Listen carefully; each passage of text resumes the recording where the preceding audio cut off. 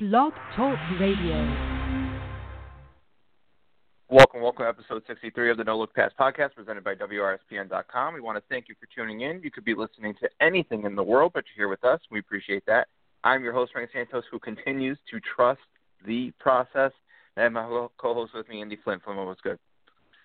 I'd just like to shout out a quick RIP to my 2017 fantasy basketball team, whose name is too vulgar to mention. I lost Kevin Durant, and I'm signing off. Yeah, so we definitely want to wish Andy's fantasy team well. I'm very curious what the name of this team is. I'm going to have to find out after the show.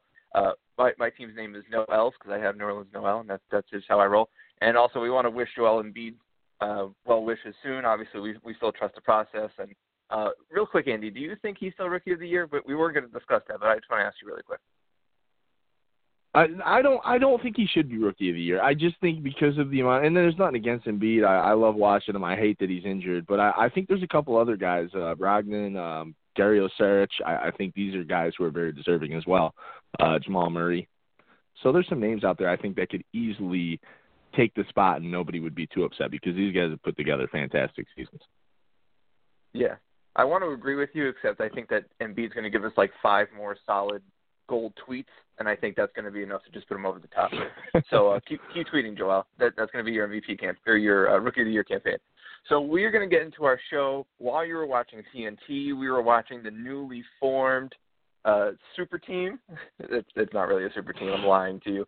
Of the New Orleans Pelicans with DeMarcus Cousins just getting traded there, and then also we're obviously going to have to talk about the Kevin Durant injury. You know what it means for the West, what it means for the Warriors. All of that. We're going to break down everything about it. But first, while you were watching TNT, we were watching the New Orleans Pelicans.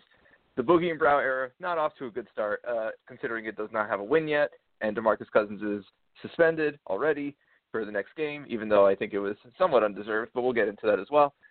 Losses versus Houston, at Dallas, and at OKC. 3, semi-good teams, especially Dallas seems to be, turning the corner a little bit in terms of how respectable they are in the league.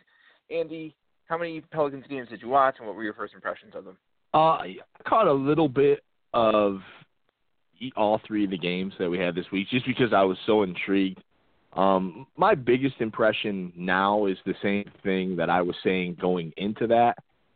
In, the next day knee-jerk reaction, there's no shooting. Like, this team, right. And it was already the problem, I think, anyways, around Anthony Davis, is there's no shooters. If you look at the team, who's going to shoot the basketball? Because if you're not shooting the basketball well, it's just Boogie and Brow going to work repeatedly. And this is what we saw for 3 games. A couple quick things I jotted down here, and I was watching this percentage, especially from 3. 6 for 31, that's 19% against the Rockets from deep. 5 of 24, that's 20% against the Mavs. And then against the Thunder, they were better. 8 of 21, 38%. But by no means is this the type of team I think that you would want designed around 2 players like Boogie Cousins and Anthony Davis. That being said, I'm still very intrigued. They do have the extra year of Boogie to make something work. They need the shooters. If they man this team with some guys who can knock down the jump shot, I think it starts with Drew Holiday, because I know a lot of people were on Twitter in full force saying that this core is a good core, but I don't necessarily like Drew Holiday with those 2 because he can't shoot a jump shot. Solomon Hill plays hard. I like him off the bench. He's not a great jump shooter, and that's what they're going to need. But it was entertaining, even when they were losing, wasn't it? Oh, absolutely. I think the one thing about it was that it was definitely entertaining, if nothing else. I remember the OKC game specifically where I think the Brow had 24 points in the first quarter, and then DeMarcus Cousins seemed to one-up him because he had 19 in the second quarter. After Cousins got into foul trouble. Within 1 minute of the game, he had 2 fouls, and that's the game he got suspended 34 seconds into it with the whole thing with Steven Adams, who was the biggest instigator in the league that nobody talks about.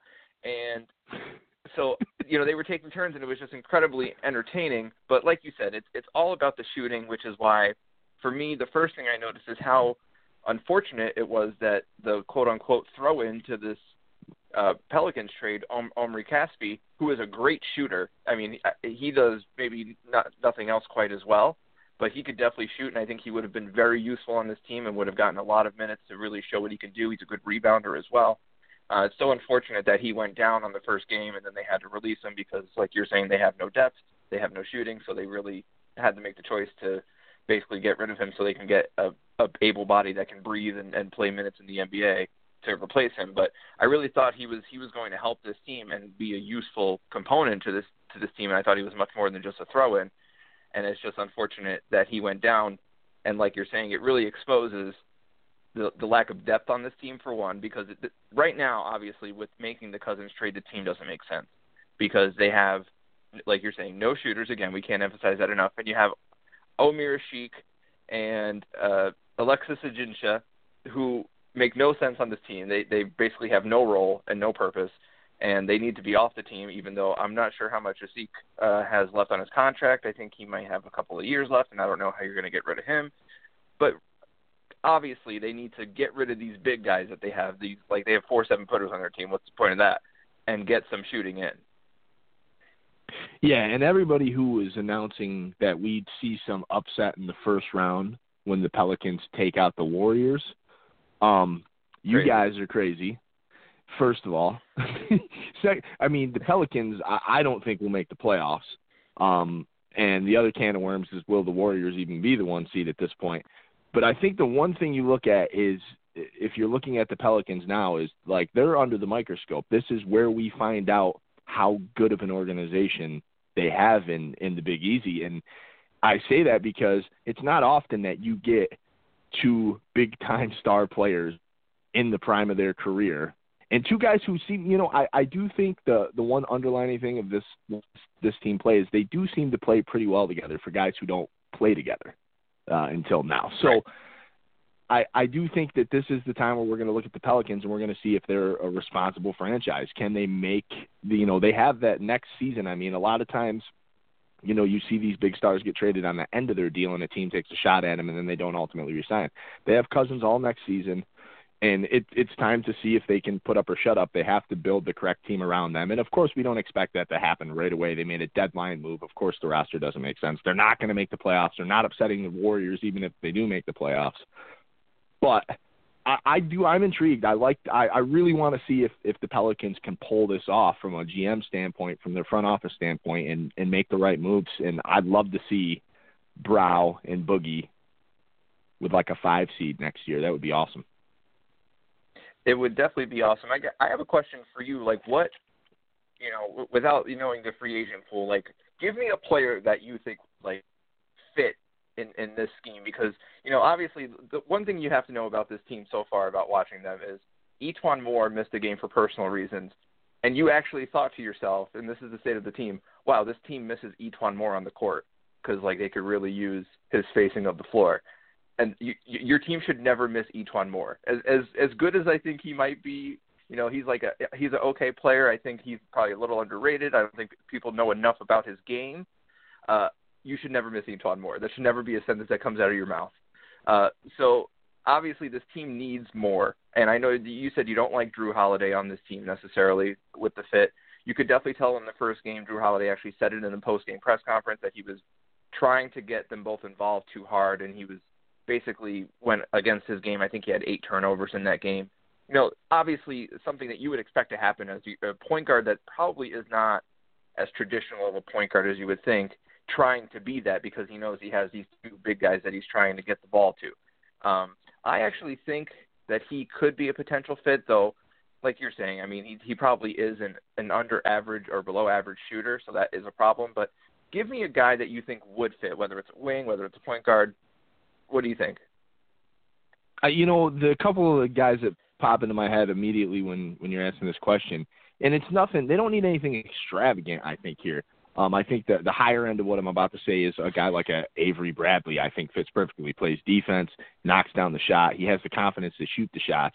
And he's kind of, he's one of those guys that would be so rattled by a DeMarcus Cousins because, let's face it, Boogie's got to be a nightmare to play with sometimes. And I think a guy like Avery Bradley is a consummate pro. Another guy I was thinking of was like a Danny Green type, just a guy that played D, space the floor. You got to keep him honest with the shot, and these guys are professionals. And these are the kinds of players I think not only the guys who can shoot the ball, but the guys who can have a locker room presence and hold their own on the court with these, these big personalities like Boogie.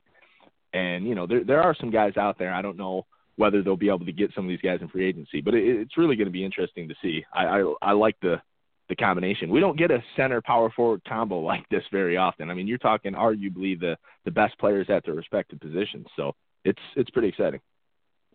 Yeah, because when you think about it, most teams try to kind of build, they get a guard and then they get a forward. That's sort of, if you think Kobe and Shaq, et cetera. There's so many examples. Like really since Tim Duncan and David Robinson, we haven't really seen a 4-5 combo intentionally being sort of the selling point of your team as a success. Stockton and Malone, that's another one that you can think of. So it is an interesting move by the Pelicans, you would think. I think part of it is just they thought about something that, the price of this guy, of DeMarcus Cousins, obviously was depressed for whatever reason, whether it's his personality issues. I'm sure that was a part of it. Whether it's the fact that he's not under contract for a long time, I'm sure that was another part of it. And they decided the price was too good for them to not at least pull the trigger and give this a shot. I think it's a worthwhile risk. I don't know if it's going to work, but it's definitely interesting.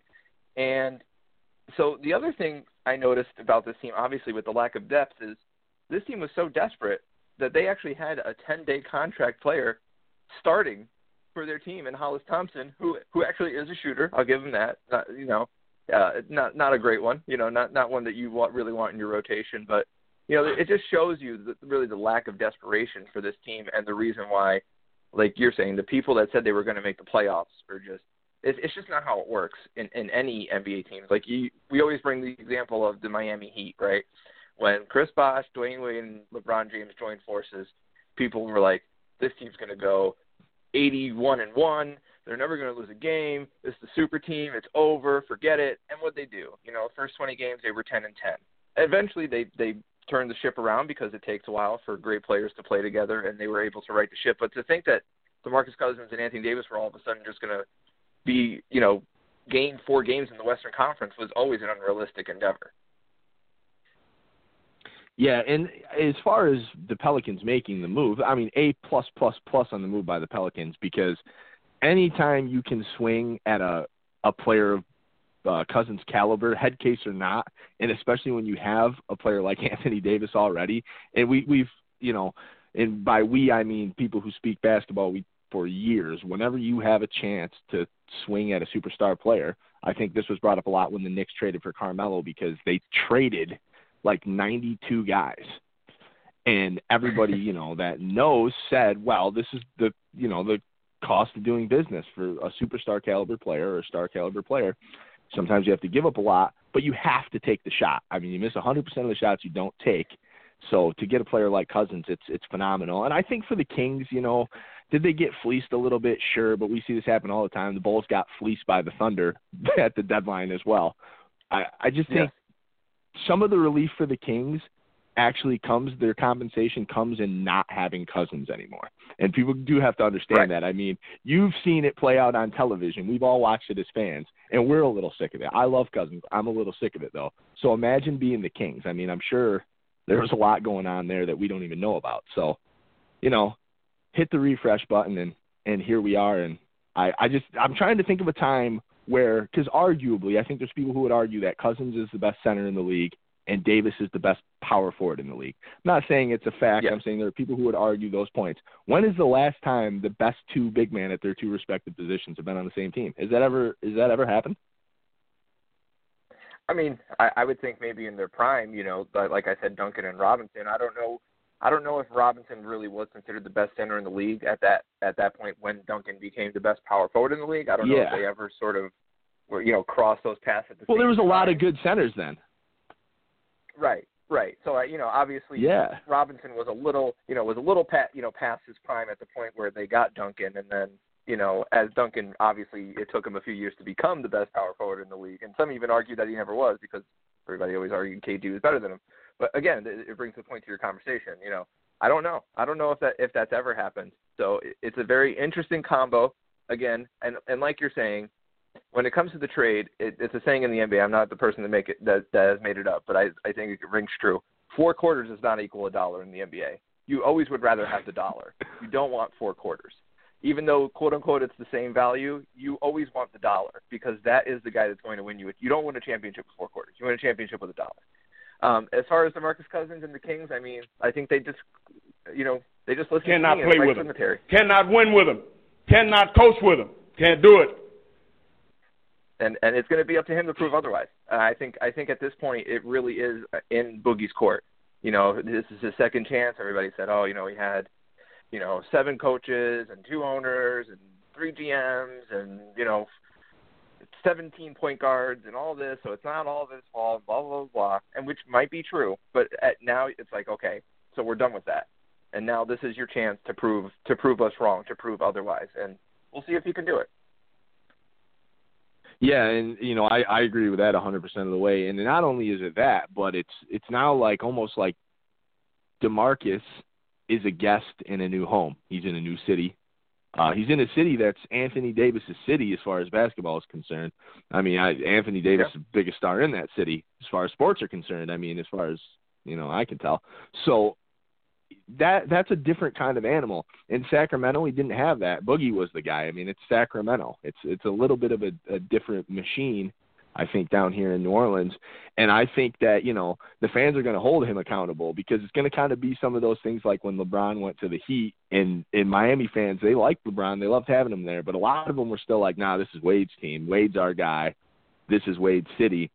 And I think, Cousins is going to have to do a better job. I know he's already caught the suspension. You said something about it earlier. I think it was kind of a little corny myself. But, he's in that position. He's going to be in that position for the rest of the season or when they're out there upsetting the Warriors in round 1. The suspension things are still going to be looming because all it takes is one tech. And we know in the NBA, It doesn't take a lot to get a tech these days. So, yeah, it is. Boogie's got a lot of responsibility now, and I'm interested. I can't say that enough that I'm interested. Yeah, the tech definitely should have been rescinded. It was a bad tech at the time, and I couldn't believe that they actually upheld it, after reviewing it. But anyways, Boogie would have been the biggest story basically of the entire week with the trade deadline and everything else in the post.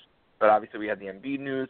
But more importantly, we had Kevin Durant go down and the Warriors fans gasp for air on March 1st, 3-1. You could say it's a coincidence. Some people think it's a conspiracy. The 3-1. The curse of the Warriors continues. What did you think, or what do you think about the injury? We have a project. Originally they thought maybe he's out for the rest of the season. Now it's more lenient. They're saying 4 to 6 weeks. A sprained grade 2 MCL sprain. So, what do you think this means for the Warriors? What are you expecting of them in the next 4 weeks?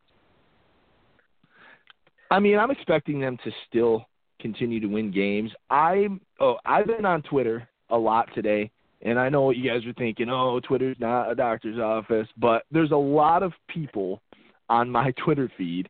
It's all basketball people, okay? It's all people who have been around the sport for years, who cover the sport, who watch the sport, things of that nature. And most of those people are saying this type of injury takes 6 to 8 weeks. So I think the 4-week stuff, I think that's the best case. And I think that they would be wise to take it very easy.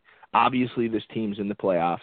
Their schedule isn't terrible, at least coming up. I mean, they're going to play the Bulls, the Knicks, the Hawks, they have the Timberwolves in there, the Sixers, the Magic, the Bucks, the Mavs. The Mavs are turning it around a little bit. The Kings. I mean, they're not playing the most loaded schedule over the next few weeks here. I do, however, believe we're going to really see some meltdowns out of Golden State. We're going to see some of those games where Curry goes 0 for 10 from 3 maybe, and it's going to be a problem because they don't have this depth. I'm not going to beat this horse to death because anybody who's been paying attention to basketball knows that the Warriors have no depth. They, traded their depth to land KD, and now it's going to be difficult. There's going to be some bumps in the road, but I still think, the core of this team being Klay and Draymond and Steph Curry, and they're going to get it done. The problem I see here is, San Antonio is only 4 games out, and the Rockets are 8.5 games out. Now, talking about their schedule, I do think that there's a really good possibility San Antonio can take them over, being just 4 games out. I think it's a little harder for the Rockets. I think 4 games, San Antonio is 8-2 in their last 10. They're playing pretty good basketball. The Rockets are 7-3 in their last 10. They're playing good basketball. I really do. I think there's a really great opportunity for San Antonio to steal that 1 seed. So the one thing I think that you brought up a good point is the timetable. People say 4 weeks. NBA teams are kings at this, and I think being a Nets fan and going through the whole Jeremy Lin hamstring injury, teams do this all the time. They say, we're going to evaluate him in 4 weeks. And people take that to mean like, oh, KD's going to be back in 4 weeks. No, basically in 4 weeks they're going to do like more prognosis and then give you an update on his condition. So basically in 4 weeks, like Andy's saying, they're going to tell you, okay, he's out 2 to 4 more weeks. So I do think that, like you're saying, I would think it's more of the 6 week range. That's what I'm thinking personally. KD sort of has shown himself to be, a quick healer from injuries, and he doesn't get injured that often. Obviously, he had a broken foot, back a couple of seasons ago, but that was a huge injury. Otherwise, he has not really had any major injuries, that have kept him out for long periods of time. So obviously, that's good news. I think the other thing is the real variable here is how quickly. Because they had to work KD into this whole thing, right? You got another superstar, you had to work him in, but now he's out, and it's sort of like back to the old Warriors teams from like pre-KD. So like, is it just like riding a bike? Do they go back and run old sets now that they used to just run for Steph and Clay, or is it like just another version of this offense that involves Kevin Durant? I don't quite know how that's going to work. Well, I know one of the big problems is going to be there's no Harrison Barnes, and I think a lot of us who criticize Harrison Barnes, and I'm raising my hand because I was kind of one of those people, have found out that Harrison Barnes is a pretty good basketball player. I think what it was last year is towards the end of the season he didn't shoot particularly well, and that's probably because Harrison Barnes isn't really a jump shooter. I mean, he's kind of more of a guy who thrives in space, taking the ball off the dribble. But he was fit into that team, and that's what he did there. And I think fans got down on him late last season in the playoffs because he was missing shots. But he was still a very good basketball player who's still a guy teams had to hold accountable from deep, from anywhere. So I think losing him, and obviously we saw the big hole not having Bogut last year cause for those guys, especially against a team like LeBron, because then everybody quickly realized Draymond Green cannot check LeBron without Bogut behind him, and Iguodala even had a heck of a time. So I think, when we're looking at the big picture here, it is kind of back to Golden State, but without a couple of their, key pieces. And we saw what they did, how they struggled without one of those pieces in the playoffs being Bogut. And I don't know. I think they'll still be fine, and I think they'll, win more games than they'll lose to close out the season. But I just think with that 4 games, man, San Antonio's looked impressive. And kind of like San Antonio's one of those teams a lot of people still aren't talking about. We're still not talking about San Antonio. And they're like just Isn't it amazing? Kawhi Leonard's like every great. year. It's nuts. Every year we do the same exact thing. It's like San Antonio just goes under the radar every single year. In saying that, I want to agree with you, except they only have 22 games left. So that's, it's going to be tricky for San Antonio. San Antonio would have to go on a serious run, which I'm not saying they're incapable of, but I mean, San Antonio would probably have to go 18-4 realistically in their last 25, I would think. They're 45-13. Yeah, I mean, I think it's possible. I guess it's possible, but and that's saying that the Warriors are going to go what, 18-4. So they have to go 18-4. That means the Warriors would have to go like 12-10 or something like that, or 13-9 probably to overtake it officially, because that'd be 5 games. That's kind of, I mean, that's a bad stretch for the Warriors. I mean, even without Kevin Durant, 13-9 is kind of wishful thinking, I think.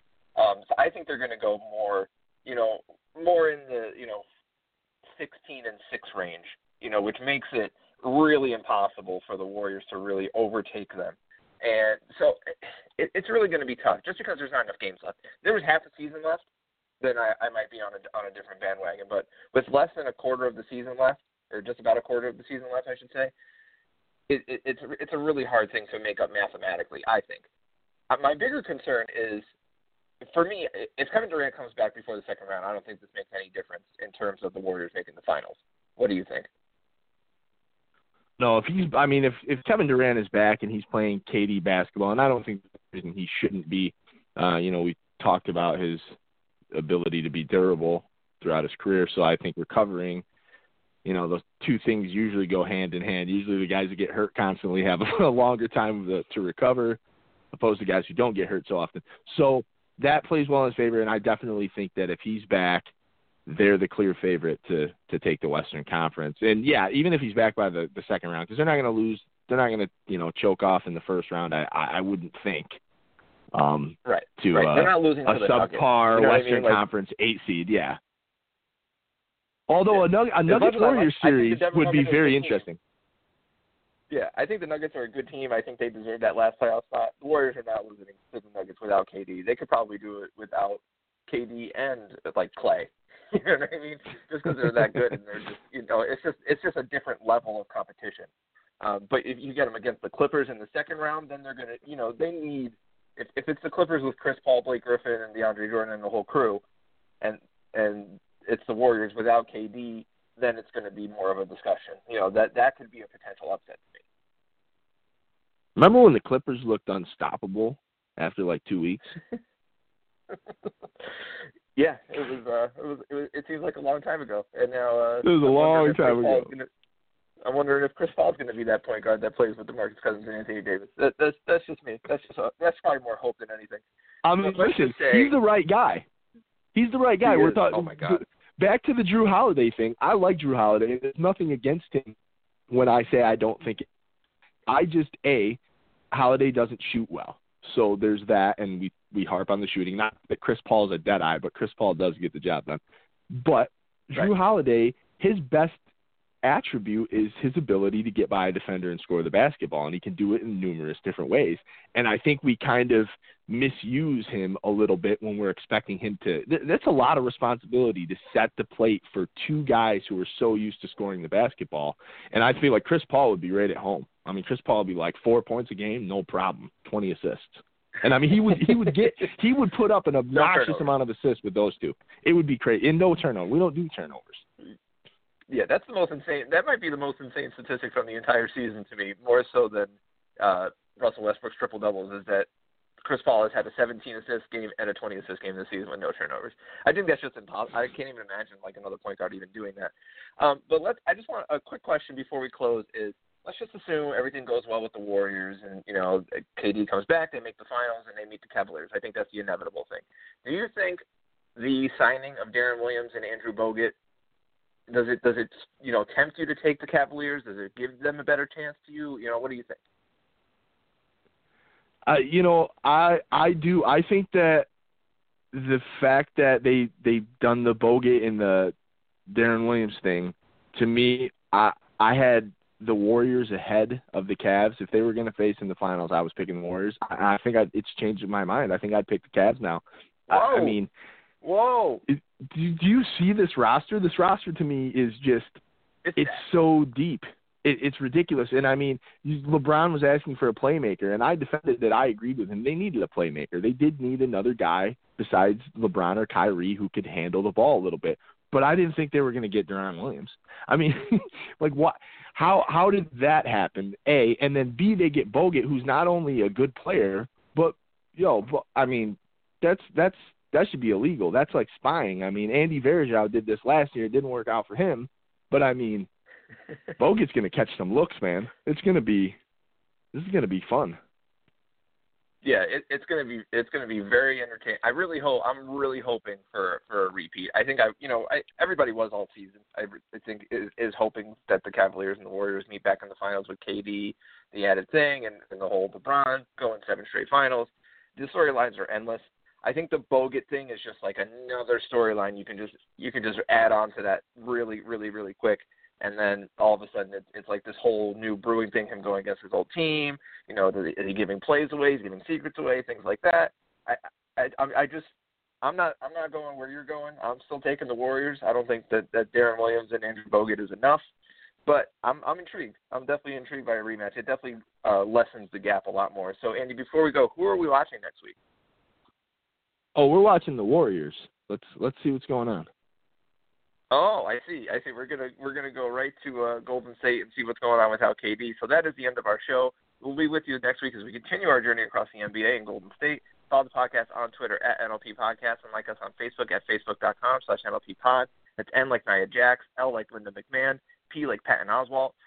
But we will close, as we always do, with the great philosopher Jason White Chocolate Williams, who once was a lot like last call at the bar. Sometimes it's better to pass without looking. And with that, we bid you good night.